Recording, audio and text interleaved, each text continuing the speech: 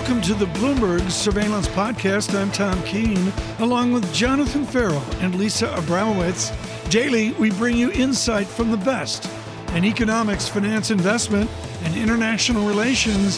Find Bloomberg Surveillance on Apple Podcasts, SoundCloud, Bloomberg.com, and of course, on the Bloomberg Terminal. Let's bring in Eric Friedman, US Bank Asset Management Chief Investment Officer. Eric, let's start right here and not with Ted Lasso. I'll save you, don't worry. You've asked the important question. Is this just a little correction or is this a transition into something bigger? Which one is it? Jonathan, we think it is just a pause as opposed to a phased transition. Really two reasons behind that. Number one is we think there's this push-pull between what we're calling Horizon 1 and Horizon 2. Horizon 1 is the reopening investment horizon. The gradual mobility increases, more flights and more mobility across cities. Horizon 2 is what happens once we're already there, once that reopening occurred. And so we do think that the fits and starts that we're seeing in Horizon 1 will have corrections like this. And we also think that probably a little nuance here is the bond market is likely already pricing in Horizon 2. The terminal value of Fed funds likely lower, as well as general productivity and demographics weaker. So we think this push-pull will continue, but we're still bullish. We're still sticking with that growth mentality. Eric, you write an extremely sober adult note. We don't see enough of those. It's from a button-down banker with belt and suspenders. I get it. When there's a phase transition, how do you know when to make that transition to a different portfolio allocation?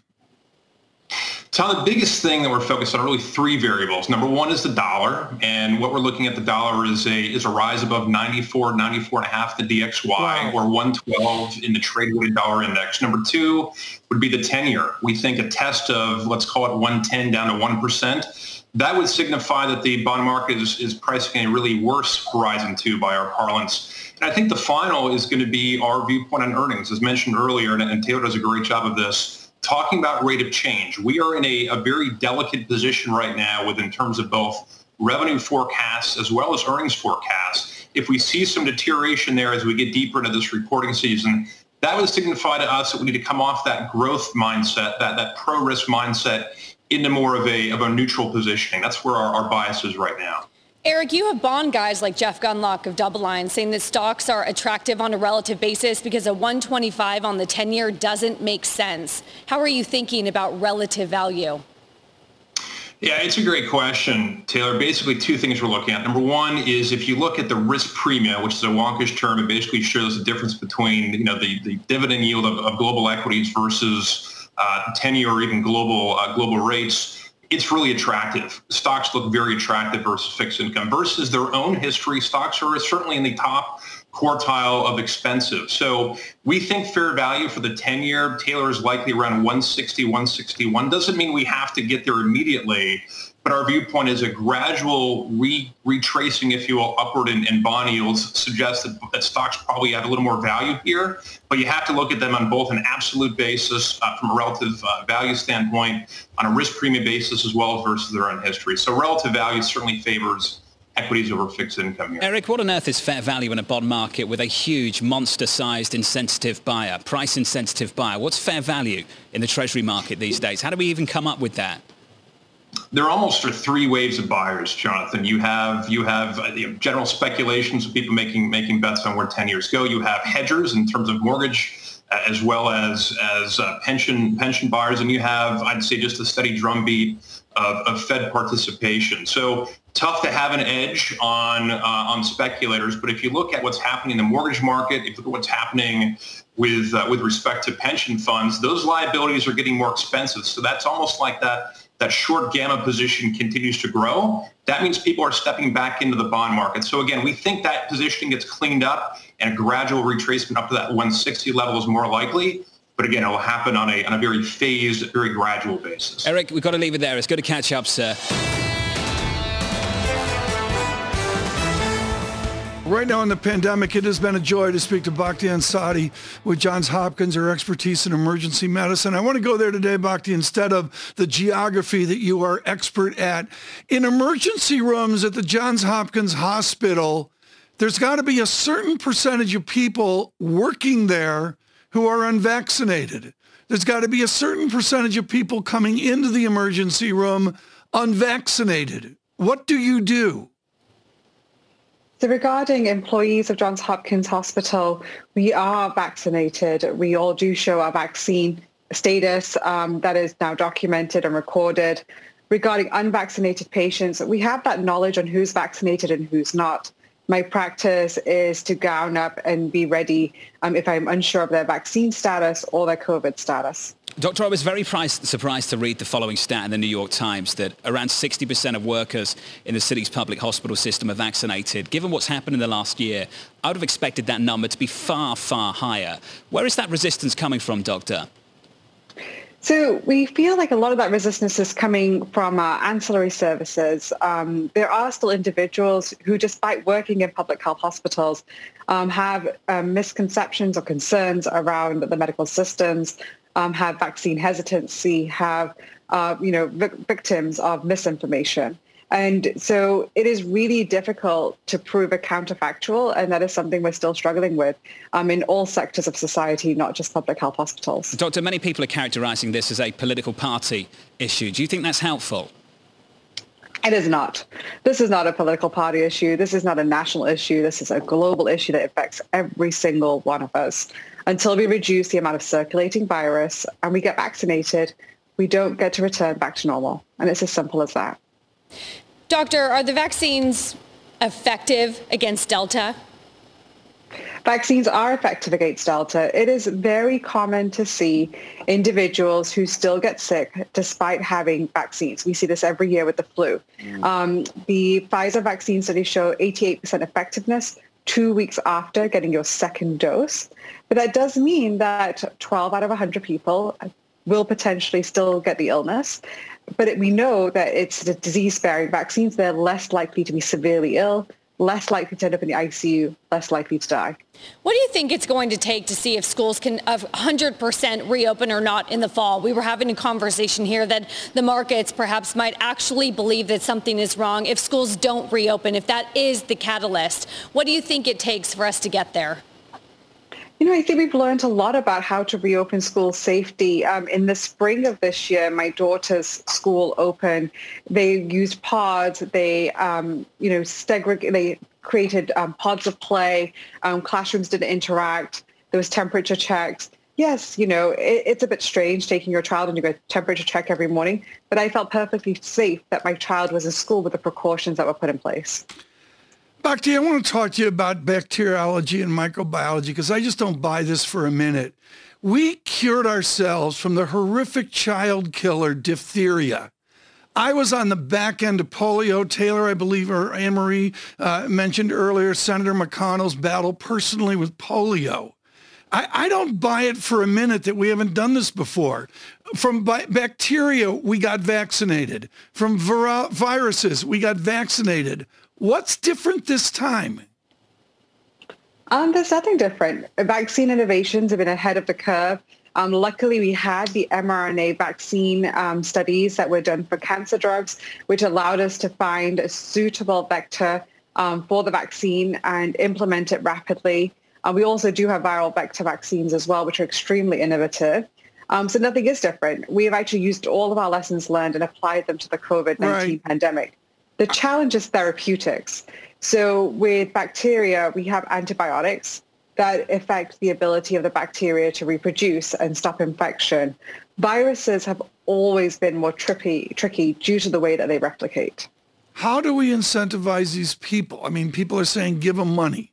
Do this, do this, do this. How do we get this fixed at a Joe Biden speed? So there is two groups. There is the hardcore conspiracy theories, vaccine skeptics. Yeah, they're never going to be, I get it. You cannot change, right? I got it. But the majority of the people are people that have, A, underestimated their vulnerability to getting sick. Second, overestimated the side effects of the vaccine. And because they're kind of just lost, they chose to do nothing. Now, that is a group that we target. We need to promote positive messaging around the vaccine.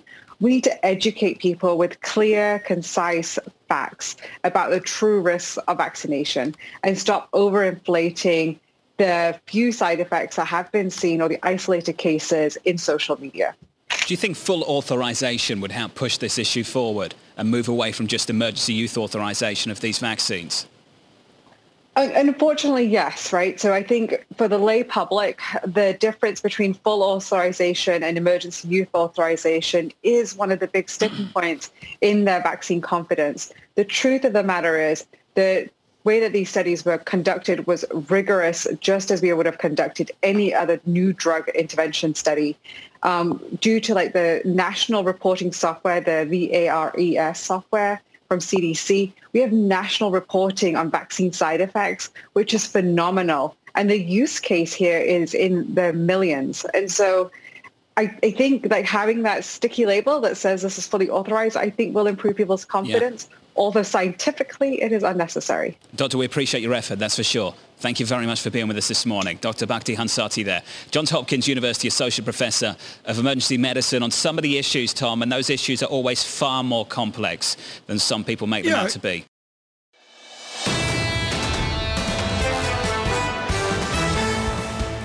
Right now, we go to your content, where content is king. Michael Nathanson with Craig Moffett at Moffett Nathanson has just been spectacular on all of his stuff that we watch at home. And is there really an opportunity to make money at it? Michael Nathanson, where's the profit? Meghnad Desai at LSE says it's all about profit. It's all about getting out there and making money. Is there an identifiable profit in the streaming business? At this point, there isn't, Tom. The profit is going back to consumer. Given all the discounting that's being done, the consumer is grabbing the profit, and companies are subsidizing consumers' content habits at this point.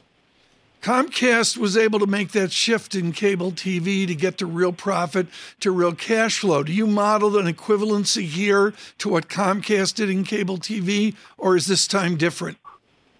This time is different, Tom. Netflix is the only company in the next 3 or 4 years that we think will make money. Money is defined as free cash flow. We just see big black holes everywhere, right? And that's why you had Discovery Warner's merge. That's why Comcast Viacom is rumored to get together.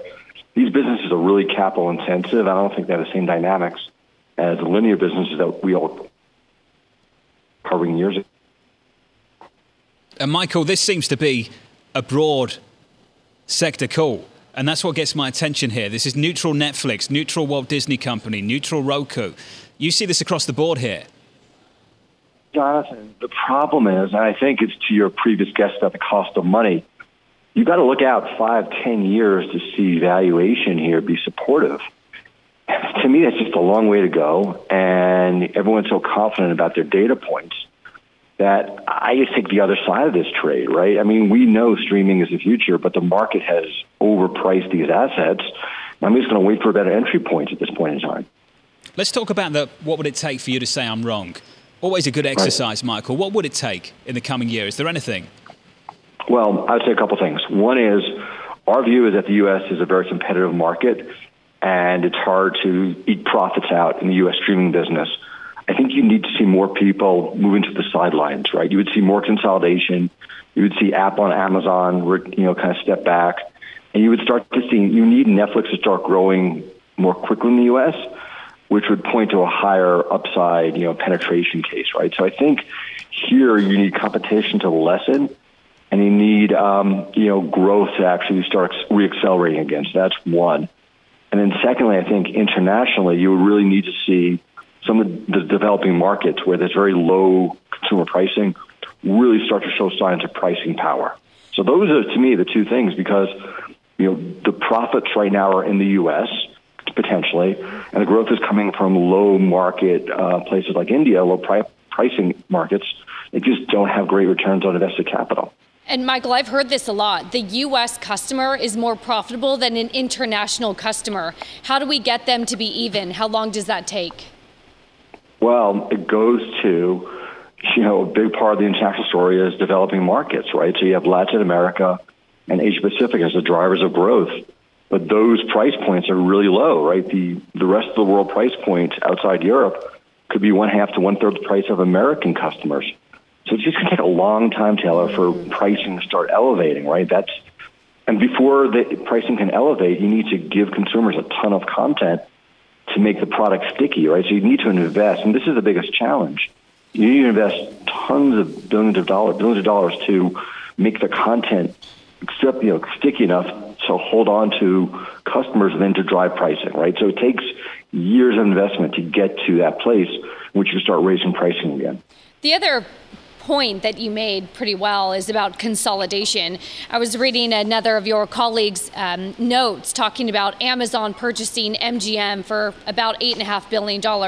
Why isn't Netflix making more purchases? Should they be? What does consolidation in the industry look like to you? Yeah, there's not a lot they can do. I mean, the biggest reason why you make a bet on MGM is for franchises, right? The speed at which Disney built out their direct-to-consumer business is due to the speed tied to their ability to really lift the Marvel, Pixar, Star Wars universe, in streaming. But there's just not a lot of franchises like that still available. MGM has a few. Netflix is going to do this.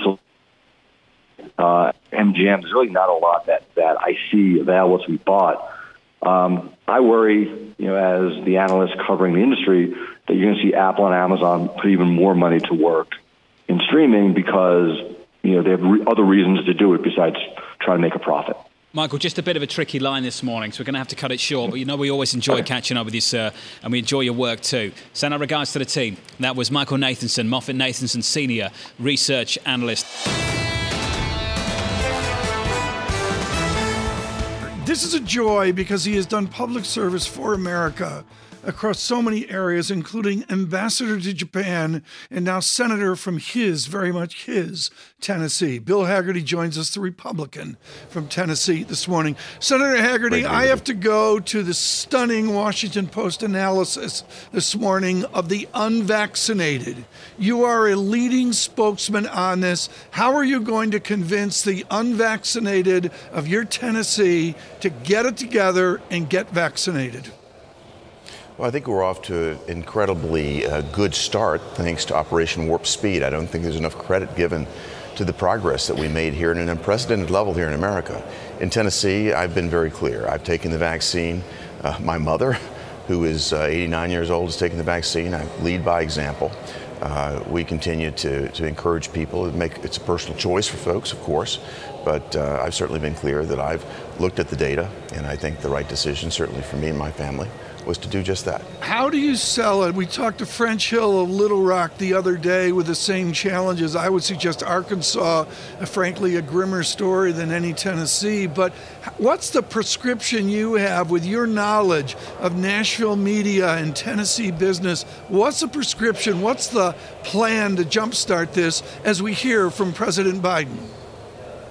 I think as we look at where we're headed right now, the numbers continue to look much better in terms of fatality. And we just need to continue to talk about that positive outcome, that positive result, and encourage people to continue to get behind it. As school reopens, things get back into the swing of things, we'll probably see another pickup in inoculations. One final question on this, Senator, because I know Taylor Riggs has some important questions as well. Senator Hagerty, what do you need from former President Trump to send a message to the unvaccinated? President Trump is having a hard time sending any messages thanks to the censorship of big tech. His normal means of communication has been incredibly stifled. I think that's incredibly troubling. In terms of his message to people, no one worked harder than President Trump to put a vaccine in place. I think people know that. I think he can convey that. But he put a tremendous amount of work in place with Operation Warp Speed to make this vaccine possible, not only for America, but for the rest of the world. I think that's an incredible example. He should talk about that when he can. Senator, pivot with me, if you will, please, to infrastructure. What is the path to a bipartisan $579 billion infrastructure deal? Very hard to say. Chuck Schumer today is planning to put a procedural vote in place to start the process on this. Yet we haven't seen any text. We don't know the content of it. I haven't seen anything. This sounds remarkably similar to something that we've all seen before. You remember you have to pass the bill before you can see what's in it? Obamacare 2.0, that didn't work out well for America. So we have a lot to see and a lot more work that needs to be done before I can comment on exactly what's in the bill and how we should proceed on it. Is this two-path approach still the right way to go? Well, it's certainly not the path that I would take. I'm a businessman my entire career. I step back and look at this and say, what's happening here? You've got a two-path process, one that a lot of effort has gone into play. I think I respect my colleagues who have worked hard to put a bipartisan plan in place. But as you know, when you negotiate a deal, often what's even more important is what you negotiate out of a deal. Yet we've got the Biden administration, we've got Nancy Pelosi and Chuck Schumer talking about pushing everything that was negotiated out of the deal right alongside. In fact, Nancy Pelosi has said that she's not going to even look at the bipartisan deal unless the completely partisan reconciliation package is put forward too. I wouldn't call it a reconciliation package. It's just another reckless tax and spending program that they're trying to shove through, a massive program, something that we've never seen before. And I think it's going to have devastating effects in the economy. So I'm very concerned about enabling this partisan package to go through under the guise of a partisan, thankfully I do, infrastructure package that's far smaller. Senator Hagerty, I am fascinated what your prescription is for your Republican Party. So many of the interviews we have with Republicans and with Democrats is a liberal tranche of the Democratic Party really troubling for moderate Democrats. Do the Republicans respond to that by being more staunchly conservative or by moving to a Lamar Alexander-like middle? I think what we need to do is continue to convey what's actually happening here. We need more business people like me in Washington. I think that's the point. We have a hard time conveying the essence of what's occurring here. But right now, what we're doing is we've already seen a $1.9 trillion package move through on a wholly partisan basis back in March of this year. That's roughly 10% of our GDP. They're talking now about dumping 25% more of our GDP into this so-called infrastructure package. It's going to be massively inflationary. We need to convey that. When we hear moderate Democrats like Joe Manchin say he doesn't want to put something through that isn't paid for. He doesn't want to increase the debt. Mm-hmm. These are things that we need to push back on and say, well, if it's going to pay for itself, you've got to look at how they're talking about paying for it. And if they're talking about crushing taxes on job creators, if they're talking about killing capital formation by putting capital gains taxes in place, those types of policies are going to be devastating to our economy. Right. The American public is smart enough to understand this. We need more business people talking about this in a way that's rational and easy to understand. Senator Hagerty, I wasn't going to bring this up, but you mentioned private business in Washington. I need you to comment this morning on the jailing of the private equity gentleman from Los Angeles, Tom Barrack. What were your thoughts when you heard of these actions by justice? Well, I've only seen a headline or two, so I don't know, anything about the specifics of the content of this case or what it has to do with private equity. Well, it doesn't have to do with private equity, but certainly it is of note here as well. Senator Hagerty, thank you so much for joining us today. Bill Hagerty, he is of Tennessee. Greatly appreciate that.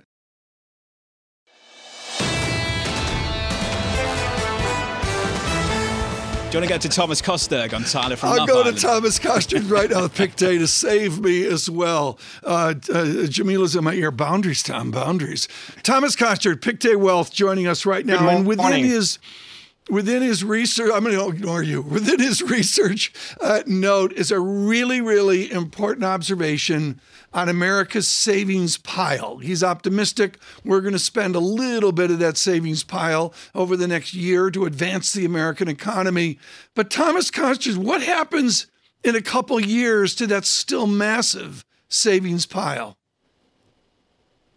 Right. So the savings pile right now is around $2.5 trillion. And so the question for the economy is how much will be spent within the next year and within the next few years. Actually, I think a small amount of that will be spent, but a small amount, which I think will be around 10 to 15% within the next year. But 10 to 15% of a big savings pile is still a big amount of consumer spending, which will be flowing into the economy in the next few months. And that's why I'm quite cautiously optimistic about the U.S. consumer and therefore U.S. GDP in the coming month, even though we are going to see a deceleration in growth, that's for sure. But I think the U.S. consumer will stay quite resilient. Do you believe that our savings pile, as you call it, has a permanent feature to it, that it's a permanent fixture of how we believe and think? Well, I do think that, yes, indeed. I think some of that, part of the savings went into the equity market, went into long-term savings, and will probably not go back into the economy. But I think, part of it will be spent, point number one. And also, I do believe in credit card lending. I think credit card lending has also some upside potential in the coming weeks and months, and that will also support consumer spending. If we get, say 50 to 100 billion more in credit card lending, that will be very helpful for growth. Because you're right, we have a lot of tailwinds are going to fade in the second half of the year, including the reopening, the fiscal support, so things like that. We also have some headwinds from the Delta variant. But I think the U.S. consumer will be able to be resilient. Thomas, to what degree do you think Q4 is going to shape the outlook for the whole cycle? Not just the following year, the year after, but the whole cycle? Right. So the thing with the U.S. cycle is that we're going back to potential growth, right? So we're going back to the trajectory before the pandemic. And that matters because that's usually a signal that we're mid-cycle. And we know that when we're mid-cycle, growth is getting harder to get. And the situation becomes more fragile, more difficult, more, without more risks. So it is true that 2022 could see more risks. However, again, I think, the U.S. consumer can propel growth. I also think we could have more lending in the economy, very accommodative financial conditions, despite the Fed's tapering. And so that could help sustain growth going forward, even though from a pure metric perspective, we're already mid-cycle. And we have more risks. So, Thomas, potential. What is potential in the U.S. economy? What is it now? Sub 2? Yeah, I don't think potential growth has changed that much. I think it's still around 2%.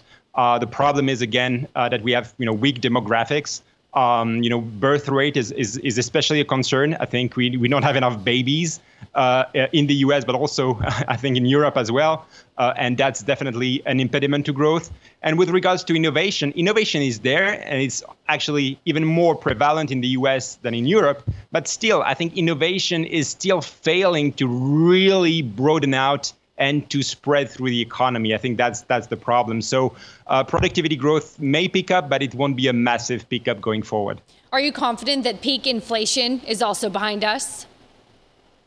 Right. So regarding inflation, it's a bit complicated. Right now, we have the bottleneck inflation. So we have, scarcity of some products. But next year, we'll have the cyclical inflation, because usually inflation comes with a lag. So you have the recovering growth, and then 1 year later, you have the bounce in inflation. And so 2022 may still see inflation above 2% for cyclical reasons. The real question is about 2023. And then I think that the jury is out. I think some deflationary forces still apply, but I keep an open mind because, two forces that I'm watching are globalization, and especially the U.S.-China tension, which could lead to potentially an erosion in globalization and more inflation in the U.S. And also the share of labor in the economy and whether wages go up more. But I think that's a topic for another day. I know I'm simplifying this, so bear with me. You've had a few senators come out and saying that this inflation is effectively a tax. So you've taken away all of those wage gains that you described because of that inflation. How do you think about that? Right. I don't think wages are a threat to inflation until we get to, say, around 5-ish or more on wage growth. And, we're not there. We're at 3.2 on the Atlanta Fed median wage growth number. So we're still well below levels that could be dangerous for inflation, in the sense that they will lead to a self-perpetuation of inflation above 2%. So, we're not in the danger zone in terms of wage growth. And actually, I think wage growth still has room to go up without threatening inflation. How is that? How do you get wage or real? Do you get back to a constructive and positive real wage, and it does not affect inflation? Right. I think the correlation between wages and inflation is actually much more fragile and much more tenuous and slim than widely appreciated. I think the real danger comes above 5% on wage growth, and especially on the Atlanta Fed median wage. You have to look at median wages. Really, it's how, someone staying in the labor force and staying in the same job, how his or her wage compares through time. I think that's the key indicator. And so to me, the key indicator is the Atlanta Fed median wage growth number. And again, we're at 3.2% right now, year on year, and it's still very quite soft. So I would not worry until we reach, say, 5%. We're not there yet. And John, the run rate on the Atlantic Fed, I totally agree with Thomas on this, on the median aspect of wage growth. We got to get back to 3.6%. John Farrow to really get there. We're not there yet. Tom, I'm smiling because only economists call 5% wage growth dangerous. Will you find anyone else that calls 5% wage growth dangerous? Agree. Thomas, why Totally is it? agree. Just let's finish there. For a lot of people who might have accidentally tuned in this morning, trying to find something else, maybe some sports, I don't know, and stumbled across some economists talking about the labour market. What's dangerous about a 5% wage hike? Right, because then it starts to affect inflation expectations, and you have also, wage gains starting to outpace productivity. So this is based. I mean, this reasoning that I have is also based on historical relationships. You have to go back, in time to see wage growth of above 5%, I think in the early 1990s. Yeah. And then you had inflation sustainably above 2%. And it was a time when actually central banks were struggling to bring down inflation. I think right now the problem is that they're trying to move it up. And so I think those days of the early 1990s are probably gone, and they're unlikely to go back. But I might be wrong, but so far I don't see them Thomas in terms Costa of wage growth. Of Pictet Wealth Management, senior U.S. economist. Thomas, good to catch up, sir. Thank you. This is the Bloomberg Surveillance Podcast. Thanks for listening. Join us live weekdays from 7 to 10 a.m. Eastern on Bloomberg Radio and on Bloomberg Television each day from 6 to 9 a.m. for insight from the best in economics, finance, investment, and international relations. And subscribe to the Surveillance Podcast on Apple Podcasts, SoundCloud, Bloomberg.com, and of course, on the terminal. I'm Tom Keene, and this is Bloomberg.